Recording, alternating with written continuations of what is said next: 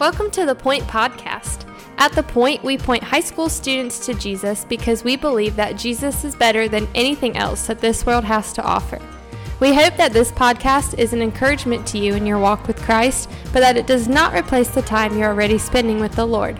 Thanks so much for listening, and here's our awesome high school youth pastor, my husband, Justin Kinley. The podcast that we do came up, and they said, man, why do y'all put out an episode every single day? And I just reminded them, I said, I just have a strong conviction that a daily time with the Lord is so important in the life of not just high school students, man, every single believer. It's just so important that we stay plugged into God's Word, we stay invested in God's Word and read it. And so, man, I'm hoping that you're enjoying this podcast. I hope that you're using it to help aid your daily walk with the Lord, because it is a daily walk, right? Jesus said, deny yourself, pick up your cross daily, and follow me. And I just want to encourage you real quick at the beginning of this, before we finish out Acts chapter 13, man, who can you share this podcast with to help them in their walk with the Lord? Man, maybe an episode, man, just encourage you of a portion of scripture we were in. Man, I just challenge you, just click the share button right down there and share that with someone, and man, be an encouragement to them in their walk with Christ, because walking daily with the Lord is just so important. So just saying that to say it, and then we'll go on to Acts chapter 13. And so we're finishing up the chapter today. So I'm going to read verse 42 through 51 or 52 for us. And this is following Paul's first sermon. So pretty major moment in the book of Acts. Paul's first sermon happens, and then this is what happens. It says, as they were leaving, the people begged that these matters be presented to them following the Sabbath. Or presented to them the following Sabbath. So they want to hear about it the next Sabbath day. After the synagogue had been dismissed, many of the Jews and the devout proselytes followed Paul and Barnabas, who were speaking with them and persuading them to continue in the grace of God. The following Sabbath, almost the whole town assembled to hear the message of the Lord. But when the Jews saw the crowds, they were filled with jealousy and began to oppose what Paul was saying by insulting him. Then Paul and Barnabas boldly said, "It is necessary that God's message be spoken to you first. But since you rejected it and consider yourselves unworthy of eternal life, we now turn to the Gentiles. For this is what the Lord has commanded us. I have made you a light for the Gentiles to bring salvation to the ends of the earth." And when the Gentiles heard this, they rejoiced and glorified the message of the Lord. And all who had been appointed to eternal life believed. So the message of the Lord spread throughout the whole region. But the Jews incited the prominent women who worshiped God and leading men in the city. They stirred up persecution against Paul and Barnabas, and they expelled them from their district.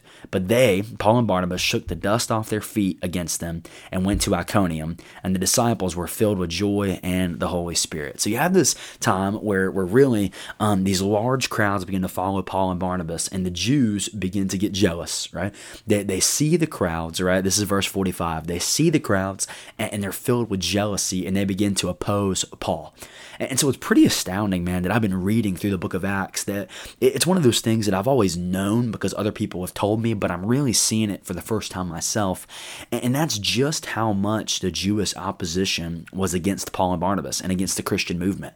That it's not people like outside the Jews. I mean, there is persecution coming from other places, but so much of the persecution we're seeing here is from Jewish spiritual people, right? They're mad that the Gentiles are being welcomed into this plan of God, and it's the religious elite, these people who religiously would have it together, that are really the ones opposing Paul and opposing Barnabas. So it's pretty astounding here, because persecution in Acts really doesn't come from maybe where you think it would come from.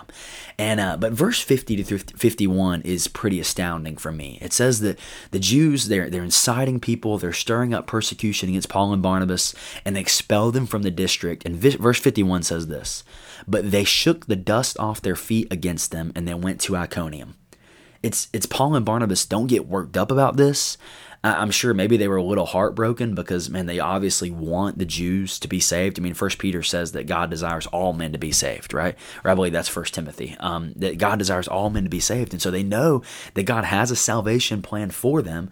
But when they don't respond to the gospel, it simply says that they shook the dust off their feet and then went to Iconium. It's pretty remarkable here to see that they're faithful to preach the gospel, and they're preaching the gospel to Jews and Gentiles. They're proclaiming the good news, but they're confident in the Lord to do the saving work. And here's what I want to encourage you with is you are responsible to share the gospel. Man, I'm responsible to share the gospel. That's something that I've been working on in my own life is, man, how do I become a more faithful witness to the good news of what Jesus has done for us?